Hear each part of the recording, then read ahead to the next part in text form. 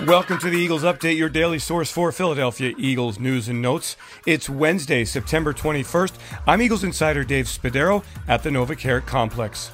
The Eagles coming off a big win on Monday Night Football against the Minnesota Vikings, a 24-7 win that was every bit as convincing as the final score would indicate.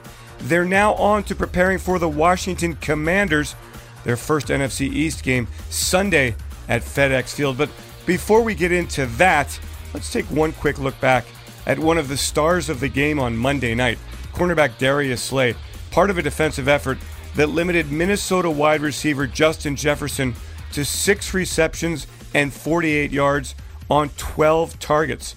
Jefferson, a star player who has been so prolific in his first 3 seasons in the NFL, caught 9 passes for 184 yards and 2 touchdowns in the opening day win for Minnesota against the Green Bay Packers. And one of the themes all week leading into the Monday night game was, how would the Eagles contain Jefferson?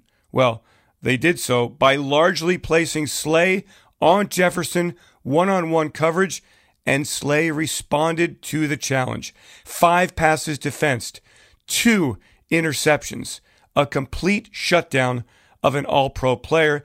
And after the game, I had a chance to talk to Slay about his prime time performance. It seemed from the first play, everybody was rushing, getting to the ball, really rallying to the football. Did you feel that out there? Yeah, that's what we were taught to do, just hustle to the ball, man, because the more you run to the ball, could be cause fumble. We got more people to the ball than they do. We could get the ball back. Tell me about the interceptions, both one at the goal line, one in the end zone, big-time plays. What did you see? Just a route concept that I know what happens in the red zone. I just read the route pretty good, jumped it, made a play. Back in the end zone, I know what it's going to be, the fade, the slant. Now, I played right. So a great route runner, are those interceptions on him? Like, are you and this may not make any sense, are you making interception on the route or on the quarterback? No, it's not. You can't blame neither one because, it's just like how I see it, like a guy that beats me, it's going to be a great ball. I can't beat a great ball. It's hard to beat a great ball, good position, good that. But when I outsmart both of them together, that's to just say, hey, it's just the only thing you can say about him is like, hey, you shouldn't just do it. That's it. But other than that, it's not his fault, not the receiver's fault. It's just that I made a real good play. What does it feel like when you're dominating out there? I feel normal because I'm used to that feeling. Thank you.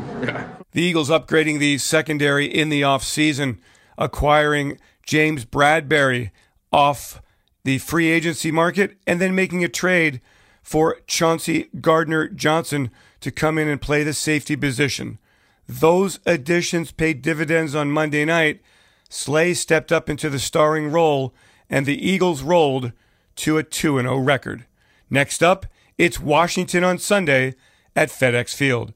The Eagles back on the practice field on Wednesday at the NovaCare Complex.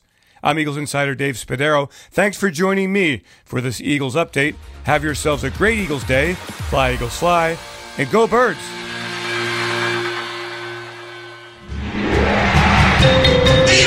Eagles Entertainment.